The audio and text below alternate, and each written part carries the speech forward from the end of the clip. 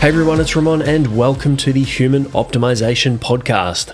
Science-backed strategies, insights and tools to upgrade your brain and life. In this episode, Gabriel Oettingen joins me on the show. Now, I spoke with Gabriel back in April of 2019, so some of you may have already heard this episode, but I wanted you to have a strategy for implementing many of the things we're going to be talking about on the show right up front. Gabriel is going to present and walk you through, I think, one of the best ways to be able to effectively pursue and accomplish goals, and in particular, overcome the obstacles that get in our way. Now, before we get into the episode, a quick word from our sponsor, Brain First, earth-grown, evidence-based nutrition. One of the products that I absolutely love and I take every morning on a work day to fire up my brain and get hyper-focused and into flow quickly is Genius Mode. It took me years of research and testing to formulate Genius Mode for Brain First because I was basically sick of having dozens of bottles and powders trying to mix together all the different things to give me the effect that I wanted. And so Genius Mode has some of the best science-backed ingredients for brain health and performance in meaningful doses supported by experimental data. I personally take it shortly after I wake up, usually with a decaf coffee, and the focus and drive and motivation and mental clarity lasts pretty much all day, and without any of the side effects or sleeping problems that you get from some of these other supplements that are full of caffeine. Now, if you want to try Genius Mode, use code RAMON for 10% off, in addition to other discounts that you get on the Brain First website. Just head to mybrainfirst.com and you'll see a bunch of reviews from other people who are absolutely loving this product. mybrainfirst.com, code RAMON for 10% off and get your brain an instant upgrade. Now, let's get into the episode. No interruptions. Enjoy, my friends. It's great to have you on the show. Well, thank you for inviting me. I'm really excited actually to dive into much of the research. I know our listeners are really going to love a lot of your work, as I do.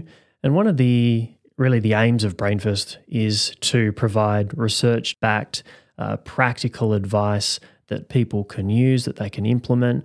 And what I love about your work is that not only you have the research and a lot, like there's a ton of research, but you have the real practical element as well. You have a strategy that works so well in many different contexts, and I'm sure we're going to get right into that towards the end of the show.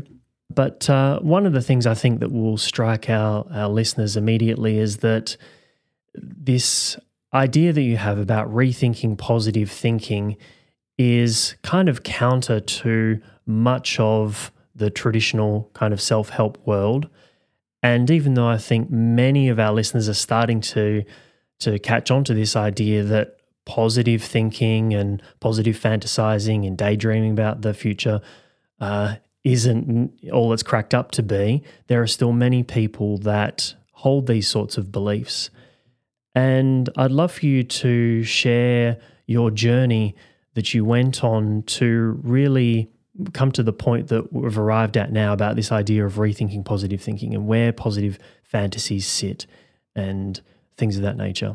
Well, yeah, that sure was a journey, because at first we thought, like many others, positive thinking is positive. Isn't that clear to everyone? But then when we looked at the data, it looked a little bit more complicated than we thought at first. So positive thinking in many ways is positive, in the sense that if you positively daydream about your future, you can explore all the different possibilities of the future. Or you can put yourself in a good mood. Think positively about the next day, the next week, the next year. Yeah, you're in a good mood. So that's all nice. But the problem is, if you want to reach your desired future in reality, if you want to fulfill your wishes about the future, then positive thinking and positive daydreaming about the future, these what we call positive fantasies and images, are a problem. And they are a problem, as we saw in many studies. They're a problem in the academic, professional area, they're a problem in the interpersonal area, and they're a problem in the health area. So, for example, the more positively people enrolled in a weight reduction program fantasized about their success in the program, the fewer pounds they shed later on, 3 months later, 1 year later, and even 2 years later. Or the more positively university graduates fantasized about an easy transition into work life, the fewer dollars they earned 2 years later, and the fewer job offers they had gotten, and importantly, the fewer job applications they had sent out. And take students. The more positively they fantasize about their success in an exam, the less well they did actually in succeeding in the exam. And also in the interpersonal domain, take students, those who positively fantasize about getting together with their crushee, meaning with a person they really like, the less likely it was that they actually got into a romantic relationship.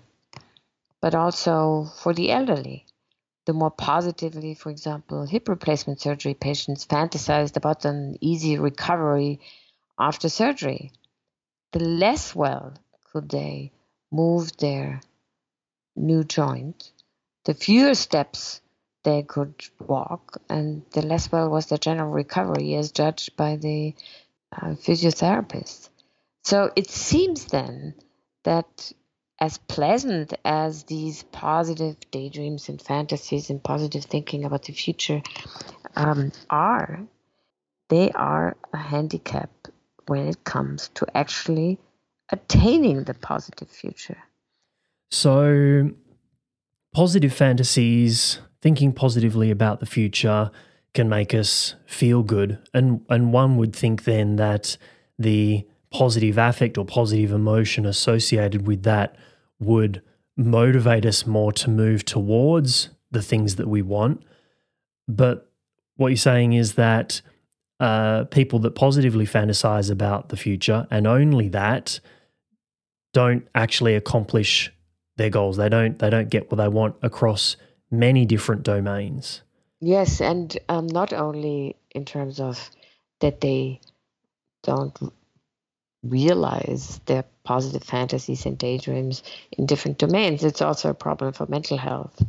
So the more positively adults and children in different life situations fantasize about the future, the better they feel at the moment, but the more depressed they get over time, and which is partially due to the less success they achieve in their lives. And the problem then is that these positive fantasies and daydreams, they seem to sap the energy, because we asked ourselves, why is that these positive fantasies and daydreams actually lead to low effort and low success? And we did then experimental work on that, where we induced one group of people to positively fantasize about the future, and in the control groups, we induced people, for example, to negatively fantasize about the future, or to produce questioning fantasies or factual thoughts or no thoughts, depending on the experiment. And what we found is that the more positively people fantasize, so those in the positive fantasy groups, that they feel already accomplished. They already arrived in their mind, and thus the energy went down. So they relaxed. And you can measure that by looking at the systolic blood pressure, or you can measure it by simply asking people, how energized do you feel with respect to implementing that positive future?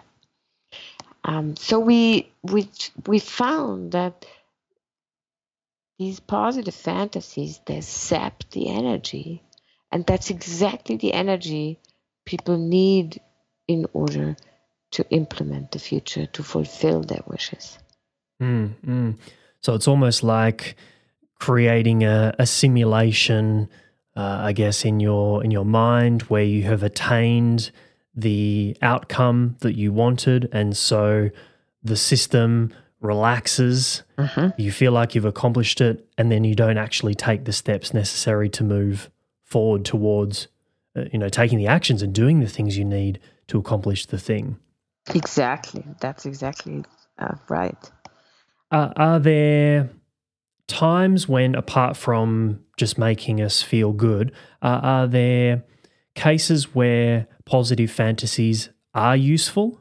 Yeah, like I said at the beginning, I mean, if you want to try out in your mind the various possibilities and the various options and the various venues you have for the future, that's helpful.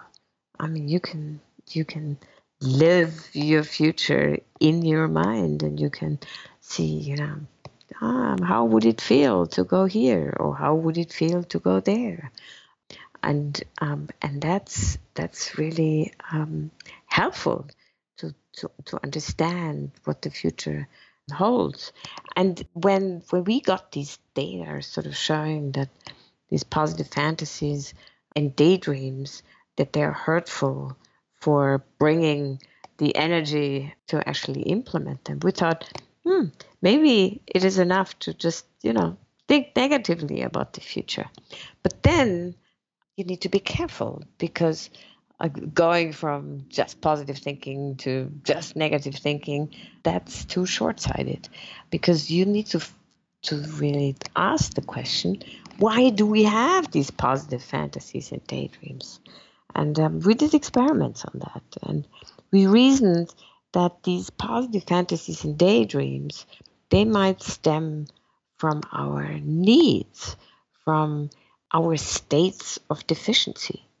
And they might have a very important function, which is to actually keep us at least minimally motivated, so that we want to satisfy our deficiencies. So, for example, what we did is we asked participants in the lab to not drink water for quite a while, and then we gave them some salty pretzels so that they would get actually deficient of water, kind of thirsty. And in one group, then we gave them a good glass, a bottle of fresh water. And the other group, we didn't.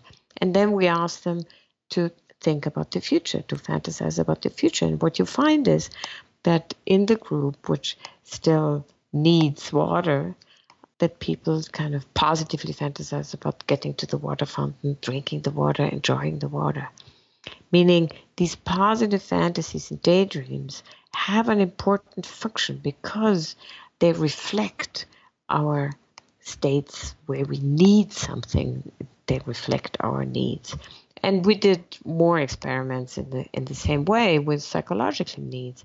So if you make people yearn towards or deficient towards interpersonal relationships, for example, they positively fantasize about getting together with family and friends.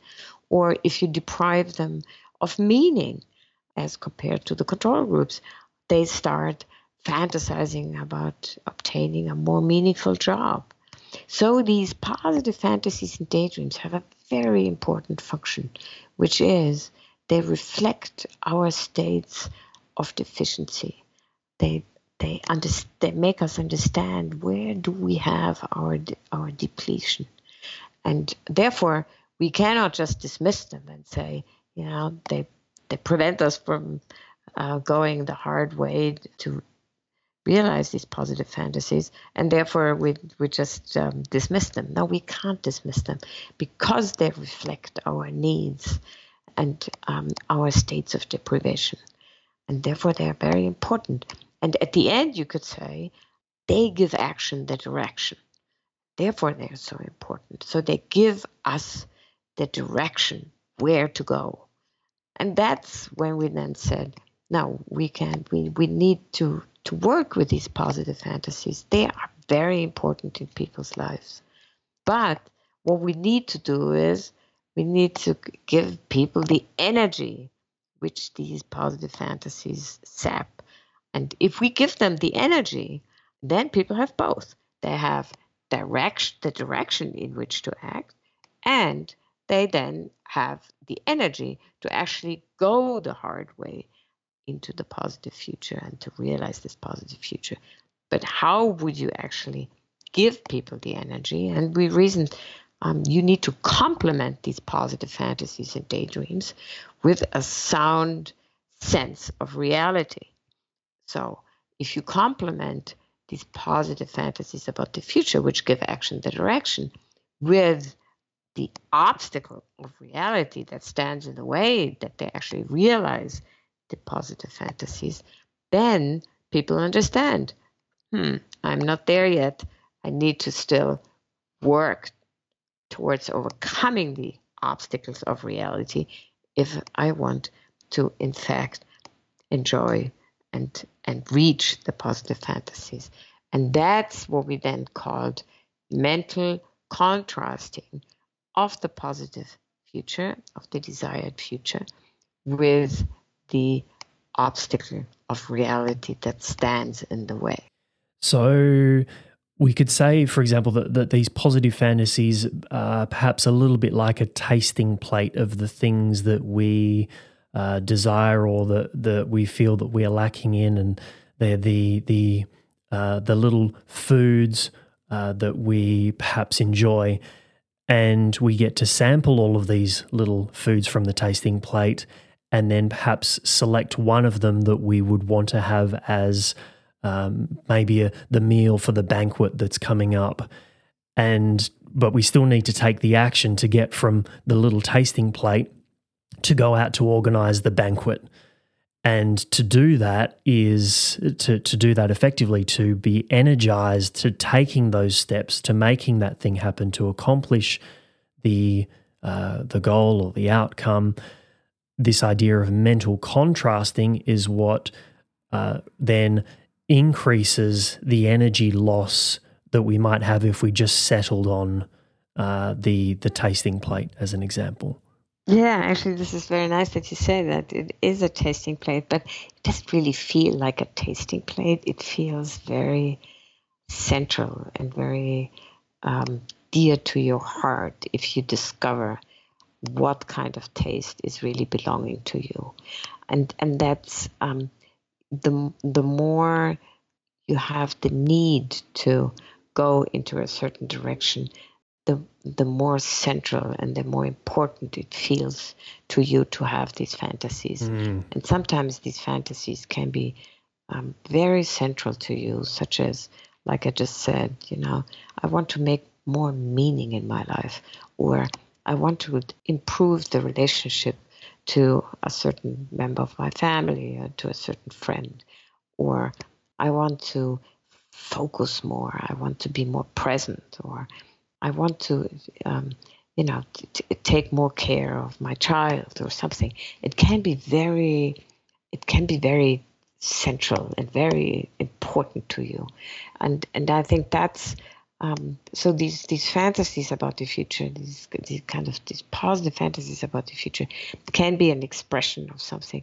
which you might not allow yourself to think because you're so busy in your life. But once you actually calm down and you just give yourself a little time. It doesn't need a lot of time, but you give yourself a little time and you kind of feel out what comes up in my mind, then you will understand, oh, this is really what I really want, what I really wish.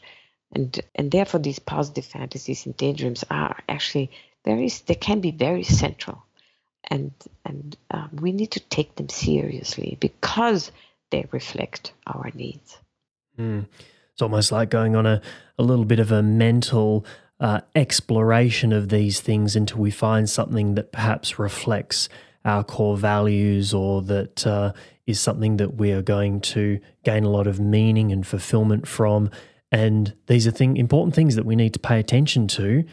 Yet if we just stayed there and didn't take it any further, then we wouldn't necessarily be taking the actions towards accomplishing those things that would actually give us the meaning and make us feel fulfilled. Exactly. That's exactly right. So when you use the strategy of mental contrasting, then you have both. You will discover where you want to go, and you will discover what is it that it is in your way. And in recent research and also applications, we say, what is it that is in your way, that is in you? Because you will then understand what is it that holds you back or might stop you from tackling your wish and enjoying the outcome of wish fulfillment. Because if you say, what is the obstacle in me, what holds me back in me, then the possibility that you can change it is pretty high. And by understanding what is it in me that stands in the way, you will also understand how to get over that obstacle. And sometimes you even understand that you might not be able, or that to get over it, or that it might be too costly to get over your obstacle. And then you could say, okay, well, this is an obstacle that is not here for me to be overcome, or I cannot overcome at the moment. And then you can adjust your wish. You could say, okay, well, maybe this is too aspirational, what I'm doing. I adjust the wish a little bit, and then the obstacle will be also more likely to be overcome. Or you could say, okay, I postpone the wish fulfillment to a better point in time. Or you could also say, okay, well, this obstacle is such that I do not want to overcome it, or that I do not, it's just too costly, or that I simply cannot overcome it. And then you could say, okay, with good conscience, I will now let go from fulfilling my wish, which frees up the energy to follow up on more feasible and more manageable wishes, which are also dear to my heart. So what mental contrasting does, it gives you the opportunity to understand what is in your way and to understand how you can overcome what is in your way. But it also gives you the opportunity to just say, okay, I set priorities, and that wish is not my priority. And to let go with good conscience, which gives you a lot more clarity in life. So in other words, in short, if the obstacle is manageable, surmountable, you will now fully commit and will say, yes, this is the positive future I want to follow up.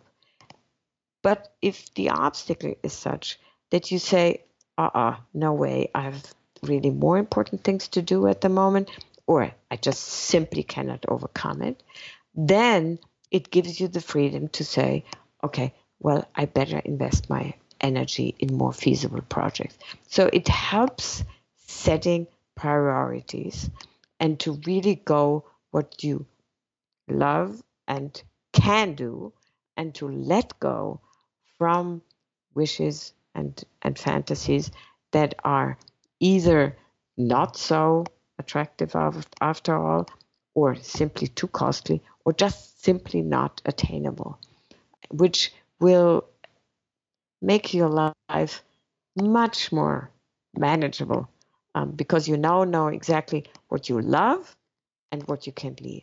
And first of all, I love that distinction about it's not just thinking about the obstacles, it's thinking about the obstacles in you, which brings back that level of control, because rather than things that are outside of you that perhaps you don't have any control over. It brings things within your reach, within your grasp. And one of the other things I found really interesting about that is this is almost like a great way for being able to make decisions around opportunity cost. If I'm investing or I'm going to need to invest a lot of energy and time into this direction, well, what's the opportunity cost of that? But with this mental contrasting, I can come to a more effective decision around whether that particular course of action is actually worth pursuing or whether I should give it up for something else. Because I'm sure, many of us have pursued a direction for and invested an enormous amount of energy and time in a particular direction, only to find out later on that perhaps it wasn't something that we necessarily really wanted or was in alignment with our values. And so I think this is a great way of being able to I think, make more effective decisions around which directions to pursue. But one particular point that I found really interesting is this idea of only if the wishes are feasible. So I know you've got some really beautiful, tightly controlled studies that demonstrate this well. Is there one in particular that really demonstrates this idea of people pursuing wishes that are feasible versus not feasible?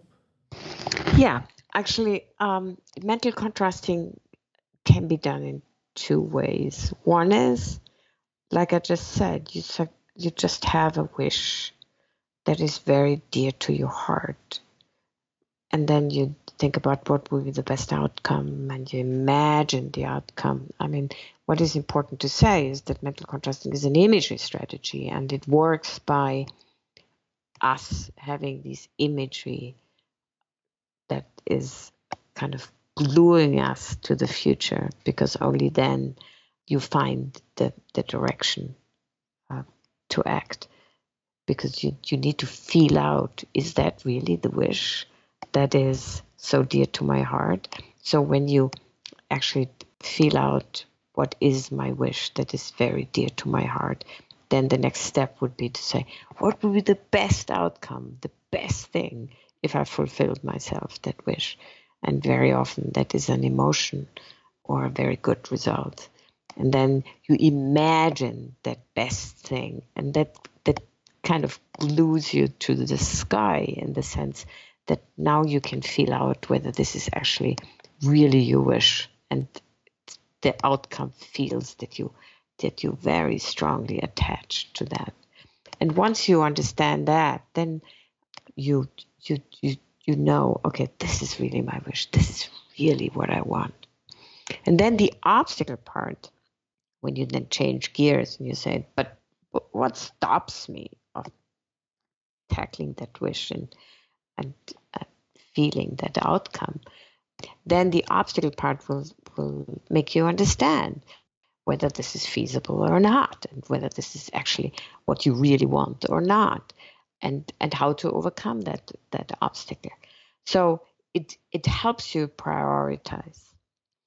Now, if you want to have a wish that is feasible, you can start the exercise differently, and you say, okay, what would be a wish that is feasible for me? Then the likelihood to find an obstacle that is surmountable is just much higher. So if you want to have only wishes that where you can actually identify the obstacle that is surmountable for you, then you start off with a feasible wish. But if you want to use mental contrasting in order to decide whether it is feasible for you or not, then you start with any wish, and the obstacle will show you whether it is feasible or not. So it can be used to implement or to fulfill the feasible wishes, which you defined as feasible a priori, and it can be used to decide whether a wish that you have that is dear to your heart is actually feasible or not. Because by understanding what the obstacle is in the way, you will understand whether overcoming the obstacle is feasible or not. So it can be used for making good decisions in terms of understanding, what I can do and what I can't do. And it can be used to implement with full force the wishes that are a priori feasible. And one of the things that I read in your book was this idea of mental contrasting for things like negative feedback or for a negative future as well. Can you unpack those a little bit more for us? Because I think this is, I have to say that if all of this research has led to creating this strategy that I'd like to talk about in a moment, but if there was ever a magic pill, a one-size-fits-all strategy, I think this is about as close as we can come to having this strategy that you've created from all the research you've conducted.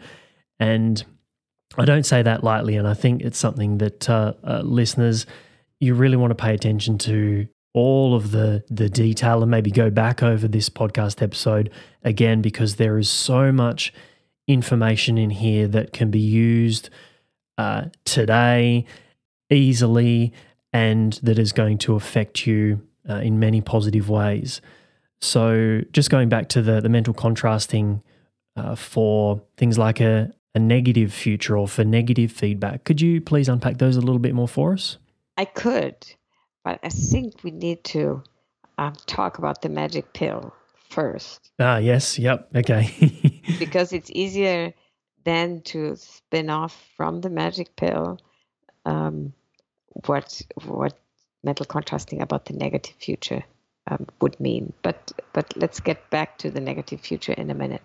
Now, the magic pill actually is the first time that somebody used this term. It's a nice term because you can elaborate nicely what mental contrasting is around that term. So it is magic in three ways. One, it is context and content independent. So it is a strategy which you can use basically for any kind of wish you have, meaning in the academic domain, the professional domain, the interpersonal domain, the health domain, in the personal advancement domain, in anything. So in that respect, it's like like a bicycle. You learn how to ride the bicycle, and then you go with the bicycle wherever you want to go. So in that aspect, it is a little magic. But the real magic are the consequences of mental contrasting. And the consequences of mental contrasting are non-conscious, meaning mental contrasting is a conscious exercise. It's an imagery exercise, and you do it, you take 5 minutes, you do the exercise. It's very conscious. It's an imagery. You guide yourself through it, or you guide someone else through it. But then the consequences are non-conscious. And these non-conscious consequences, as we found out in our experiments, actually lead to behavior change, meaning behavior change in sort of whether you go full force to fulfill your wishes or whether you say, I put it on hold for a while, or I actually let go, whatever you find out. But the consequences are non-conscious, and they lead to automatic behavior change. And let me elaborate a little bit on the non-conscious consequences. When you do mental contrasting of feasible wishes, of the wishes you actually can surmount the obstacles, then there is a very strong associative link between the future outcome and the obstacle. So you can't really think about the future anymore without thinking about the obstacle. So the obstacle, without that just comes right in. And there's another very strong associative link, non-conscious, between the obstacle of reality and the behavior to overcome that obstacle, the action you can take to overcome that obstacle. And that these to associative links, then mediates or predicts or is responsible for the behavior change, meaning for you going in real life full force to fulfill your wishes. In addition, mental contrasting leads you to recognize and interpret the reality as an obstacle. So, for example, if your wish is, let's say, to give a good presentation next week, then the invitation or your urge to go to a party on Saturday night will be not, it's fun, I go to the party on Saturday night, but it will now be an obstacle to doing enough work so you give a good presentation next week. Meaning you recognize the obstacles in your context and the obstacles in yourself that might impede the fulfillment of your wishes. So you're getting creative and understanding what is in your way. And then getting back what you said in terms of negative feedback, it also puts you in a position to get the information of the negative feedback or of the setbacks into your plans and into your action towards wish fulfillment. So if someone criticizes you, you think, this is interesting. This is what I can use in order to fulfill my wish or to actually go in the direction of my desired future, rather than taking it personally and getting defensive. And we show in these experiments that people have a better processing of the information entailed in setbacks and negative feedback. And they don't take it so personally. So their sense of self-competence is not diminished. They hold up. They think they're still, doing well and don't take it personally, but they process the information. So they have a double advantage. And this processing of the information and not taking things personally, then again translates into more constructive and productive action towards wish fulfillment. So in other words, these non-conscious processes, they help you without that you even realize to fulfill your wishes. And at the same time, the energy goes up. So your body gets prepared to actually get going. And again, we measured that by systolic blood pressure and by feelings of energization. So it has cognitive and motivational energy and feedback-related non-conscious processes that then translate into energy, effort, and constructive action towards wish fulfillment. And that's the real magic, because we can actually rely on these non-conscious processes that they help us fulfill our wishes. So that's the second one. And then the third one would be that you can learn it. You can just learn it by practicing a little bit and taking the steps which we describe in what we call WOOP, which I will talk in a minute. And you can learn it, and you can use it wherever you are in your daily life, in the subway, when you have, if somebody lets you wait a little bit, you can use the time. You can use it in the morning and during lunch break, in the evening before you go to bed. You can use it with others, or you can use it alone. You can share it with your family members or with your friends, or you could keep it private, because sometimes finding out about the obstacle might not be too flattering. So you keep it to yourself. And it actually works in order to make your life easier, to find insights about what you really want and what is it in you that is in the way. And by finding these insights, you have a discovery tour in two senses. Then you discover what your wishes really are, not what other people say that you should do, but what you really want. And you discover what sometimes for years has kept you inside you from doing what you really want. And then the second discovery is mental contrasting, and then also WOOP is a imagery strategy that will take you out for 5 minutes or, you know, during this short exercise will take you out, but then it makes you really go into life again, in the sense that you engage in a very new way. So you discover new relationships, or you discover new facets of your life, of your professional life, of nature, of your context, and that's fun. It's fun to just get involved in life in a new sense. So discovery for the internal processes of wish and obstacle, and discovery in terms of external processes that you actually get going in a different way. Mm-hmm. I can certainly attest to the power of this this strategy, this associative, non-conscious thing. In fact, I remember the very first time that I used it. I'm finishing off a pretty big research study at the moment, and back when I was trying to get started, I was procrastinating and putting things off, and I just knew the amount of reading and analysis that I'd have to do, and it was like, oh God. And I think I'd put it off by about another month, and I'm like, I'm losing time here. This is getting out of control.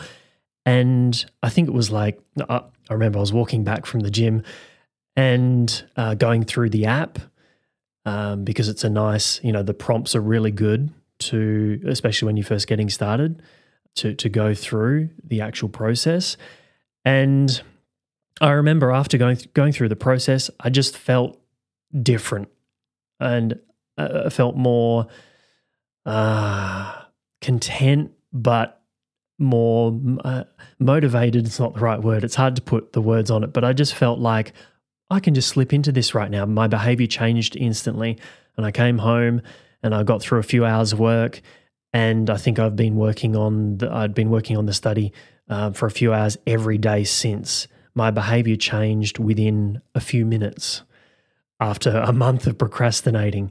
So it's certainly a very powerful strategy, and one that I think just practicing here and there from time to time gets us into the habit of using that mental imagery, and then the contrasting, and then figuring out the steps that we need to take to move forward on our wish. So I thank you very much, because you really helped me to overcome those problems in 3 to 4 minutes. Well, this is great to hear. Actually, the fun thing in mental contrasting and in Whoop, which I now really need to explain, is that you can use it short term and long term. So you can have a short term wish, like, what is my wish for this podcast, or what is my wish for the next meeting, or what is my wish for a conversation with my son, or what is my wish for today, just for today. And you can use that strategy to get so much more clarity on what you really want and what is standing in your way. But you can also use it in very stressful times when you feel, I just don't understand things anymore. Or you can use it when you have big decisions, or when you have small decisions, what do I want to do tonight, or so. Or you can use it when you have a life decision to do, so that you say, what do I want in life? But you can also use it when things are good and you want to make it a little better. So I want to have a fun evening.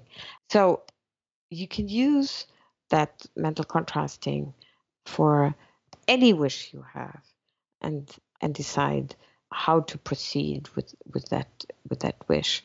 So that's it's very practical. And what you just need is basically 5 minutes of quiet, of calm, and of slow. You need to be really slow, because otherwise you can't develop that imagery, and you don't understand what your wishes are. So you need to be really focused and slow. So you can't do double tasking. You can't do email or a conversation or anything parallel to it.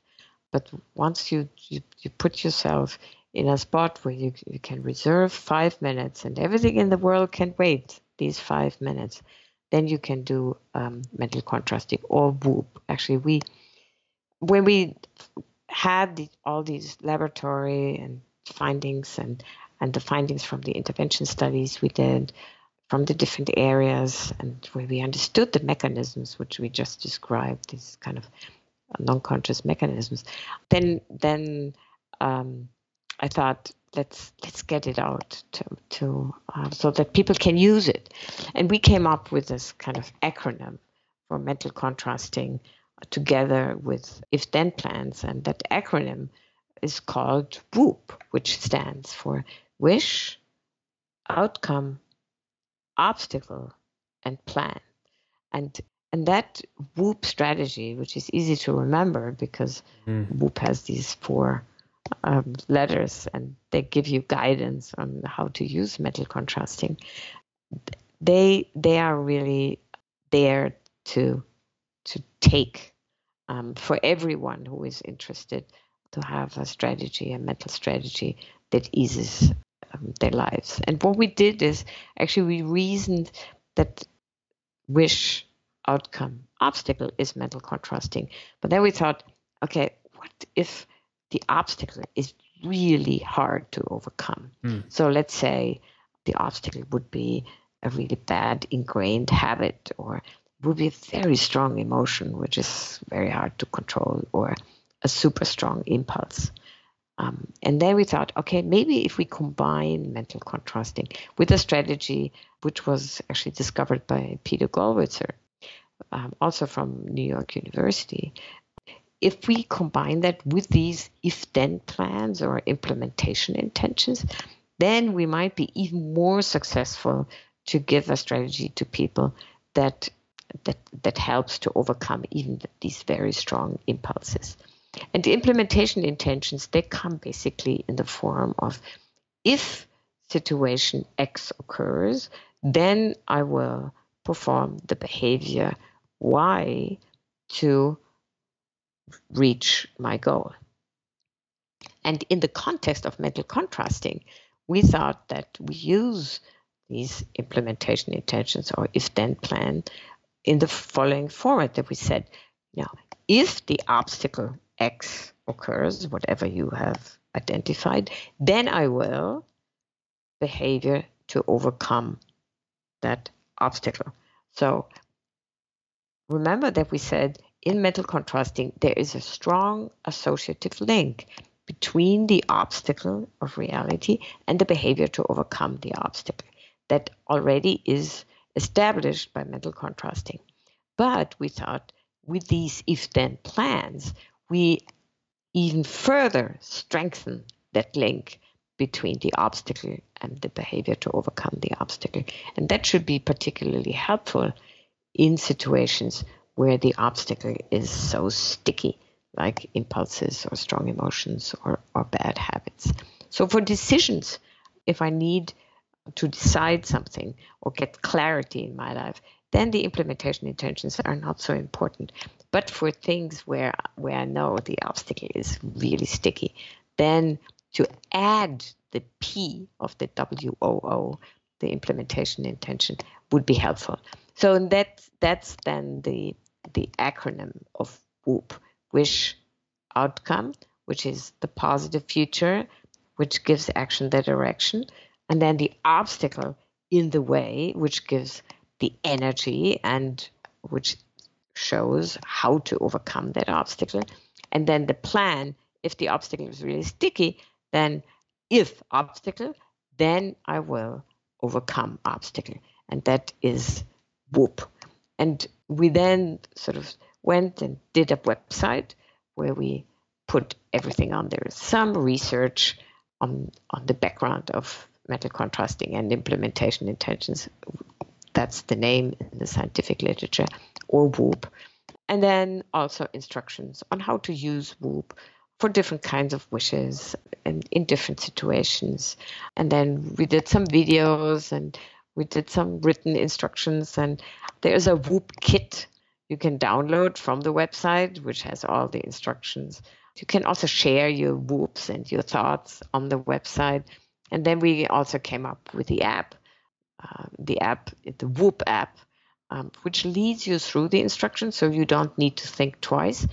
You just are guided through the instructions of Whoop. And what Whoop really is it's a 5-minute little exercise where you actually define your wish. You look for your wish. What do I really want?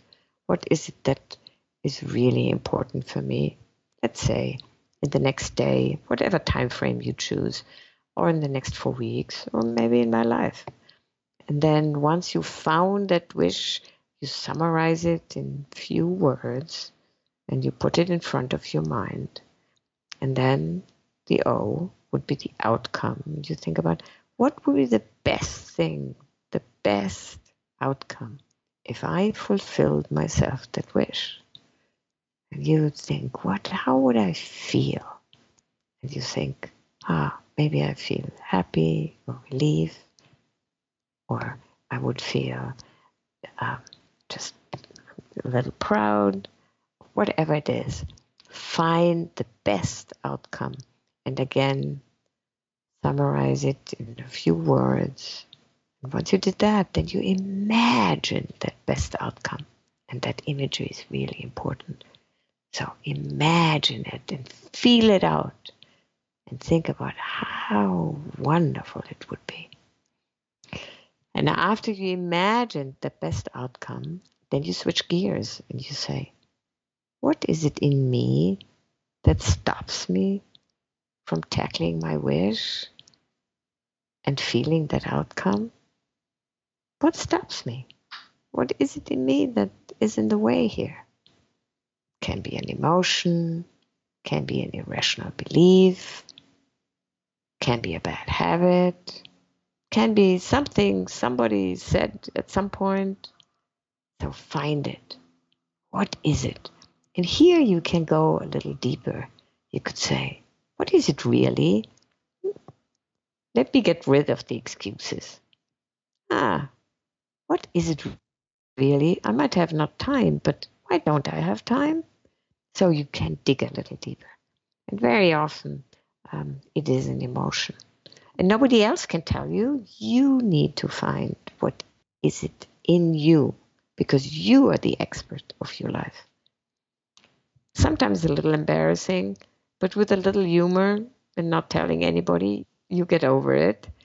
And then you can understand, okay, that's what it is in me. It can be resentment or some anxiety, or it can be some kind of false pride, or whatever it is. And once you find that, then you think, that's what it is in my way. And you summarize it again in a few words. And then you imagine that obstacle occurring. You imagine it, how that feels. That can sometimes sting a little bit in your stomach, because that might feel sometimes a little a little funny to imagine that, but then you are on the right way. And you imagine that obstacle. And while you imagine that obstacle, you very often discover how you can overcome that obstacle. Oh, yeah, that anxiety. Oh, I know how I could overcome that. Or that resentment. Come on, I could have overcome that by doing this and that. So, and after you imagined that obstacle, then you ask yourself, what could I do to overcome that obstacle? What would be an effective action I could take, or an effective thought I could think to overcome that obstacle? What could I do? And then you find the action or the thought to overcome that obstacle. And again, you summarize it in a few words and you put it in front of your mind. And then, if you want, you can do the if-then plan. And the if-then plan would be very simple. You would say, if, and then you imagine your obstacle again, then I will. And now you imagine the behavior or the thought to overcome the obstacle. And then you repeat and you say, if obstacle, imagine the obstacle, then I will, and now you imagine the behavior or the thought. If obstacle, then I will, behavior or thought. And that's basically then the whole exercise. So it is wish, identify the wish, then it's outcome, identify the best outcome, imagine that best outcome, and then there is the obstacle, identify what is it in you that stands in the way, get rid of the excuses, imagine that inner obstacle, and then do the if obstacle, then I will overcome obstacle plan. And that's Whoop. And Whoop you can do wherever you are, and you can take Whoop as a friend. And when you practice it, and when you play with it, and when you customize it to your own wishes and obstacles, then it can be a lifelong friend, which gives you clarity about what you want and what is in your way, and clarity about where you should set priorities and how to actually fulfill your wishes. I love it. I love it. And I think it's not only can it be applied to, I'm pretty sure it can be applied to just about any domain in life. Although I should note that, as you can probably tell, it can be a very hypnotic process. And so you don't want to be driving or holding a sharp knife in your hand as you are getting into this state. Right. No double tasking. Um, so leave the world out. I mean, you can, when you do jog or you do some kind of and when you walk, that's really nice. You can do that, but walk not in traffic.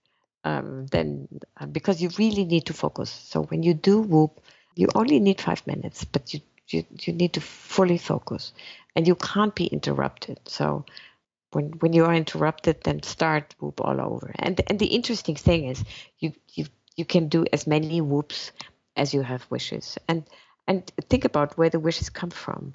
I mean, we said the wishes come from our states of deficiency, of depletion, of deprivation, and they vary from Thursday to Friday to Saturday. They vary from evening to morning, and they can vary, dramatically during our lives. So these wishes, they pop up anew and anew and anew, and that's the reason why you can always make fresh Whoops, because what is important is that the wish you identify, that this wish is really something which is dear to your heart and which is important to you. So in that respect, you want to hear to your inner voice and say, what is it that is really important to me? It can be something which is very interpersonal, or it can also refer to some other people in terms of, I wish that I have a good relationship to him, or I wish that I do everything in order to make him happy, or so it doesn't need to be selfish at all, but it needs to be something that you feel kind of strong and in a way passionate about. Mm-hmm. And as we're coming to the end of the show, I do have one more question for you that perhaps could be similar to some of the things you've already been talking about, but it's quite a specific question, and that is, based on all of your experience and all the research you've conducted, what are the top 3 things that you would suggest that people either focus on or place more attention on or prioritize to improve the quality of their life more generally? That's a big question. I would say focus on renewal and change. And I mean, from our research and from experiences, what mental contrasting in WOOP taught me is that constructive and cooperative action and constructive and cooperative thought is possible, and that we are much less constrained than we think. So we have a lot more possibilities of constructive and cooperative action than we are sometimes made to believe. And WOOP makes you understand that, because it is such a powerful tool to go in the direction you would like to go. Then you suddenly see that you can change and you can be more constructive and more interactive and spreading more the things that you really care for. So in that respect, change towards more constructive and cooperative action is possible. You just need to try it out, and you need to practice a little bit, like you practice riding a bicycle. But that will show you that you can do a lot more that you have been thinking. So I think by using these mental strategies, which are based on non-conscious processes, we have a big resource, or we tapped into a big resource, which otherwise have been sort of lying dormant. And I think in that respect, it can help enormously to improve our lives. That's probably one thing. And then the other thing is, you can use the strategy really for improving your interactions with others and to improve your personal and interpersonal life, apart from improving professional life, but especially for the interpersonal life and for the understanding of others, you can use that strategy really well, and then also probably for discovering the beauties and of nature and the beauties of getting involved in things you really care for. So in the different areas. So focus on change, focus on constructive and cooperative change, focus on interpersonal relationships and how you can use this change to improve your interpersonal relationships. And then also, tackle the things you thought might not be so possible, Mm-hmm. but explore them and find creative solutions of improving your daily life, but also the long-term decisions. Beautiful. Take WOOP as a friend. Yeah, absolutely. Take WOOP as a friend. Take WOOP as a kind of friend you can consult with when things are getting hard, but also when things are good and you want to improve them even more.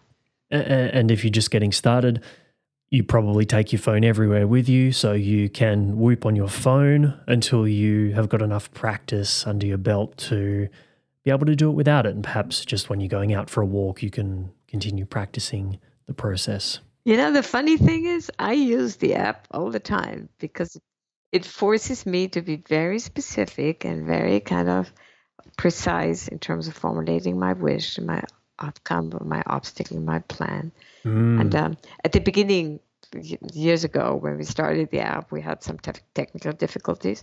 And when you design an app and you have technical difficulties, it kills you. It's so difficult because you think, this is not what you want to give to people, an app which is faulty.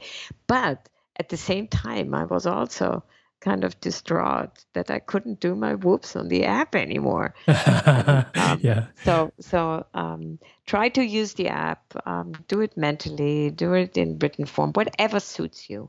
And that's all. You find that on the website, and you can just load it down. And WOOP doesn't cost anything.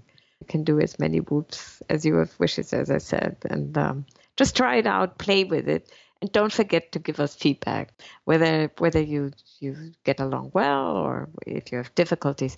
Tell us on the Whoop My Life website how you feel and share with us your experiences, because it can be pretty emotional once you get into it. Mm-hmm. Oh, it's definitely one of my go-to tools, and I absolutely love it. So, Gabrielle, thank you very much for all of your work. I'm sure our listeners will really appreciate all of the insights that you've shared. I know I certainly have, and thanks again. Well, thank you, and thanks all the listeners for learning about Whoop. So that's it for this episode. If you want to support the show, make sure to subscribe on Apple Podcasts, drop a 5-star review, follow us on Spotify, and of course you can connect with me on social with the links in the description. Thanks for tuning in. Talk to you soon.